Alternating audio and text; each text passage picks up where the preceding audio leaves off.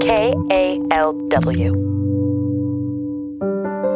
This is New Arrivals, a socially distanced book tour with Bay Area authors. I'm Lisa Morehouse. San Francisco author Roberto Lovato's memoir came out in September. It's called Unforgetting, a memoir of family, migration, gangs, and revolution in the Americas.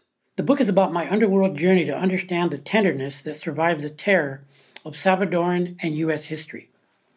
And here's a key passage from the part of the book where I describe my journey into El Salvador's guerrilla underworld.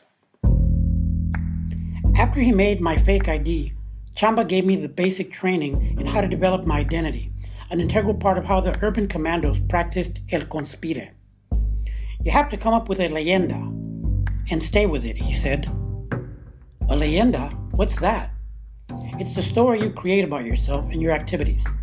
It has to be simple and consistent so that you remember it and don't deviate. Like, I'm an economist from San Vicente, I work at X, am married, etc. Ah, okay, so it's my story about this other identity. Yes, that and the actions you take. Okay, I said, excited and scared.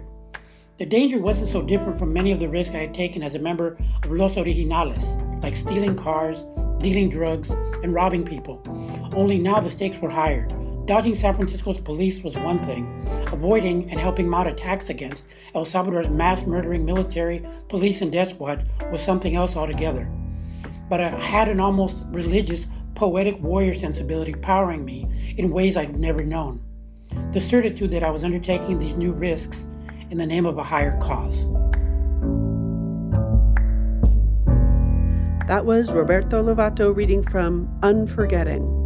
New Arrivals is produced by KALW Public Radio.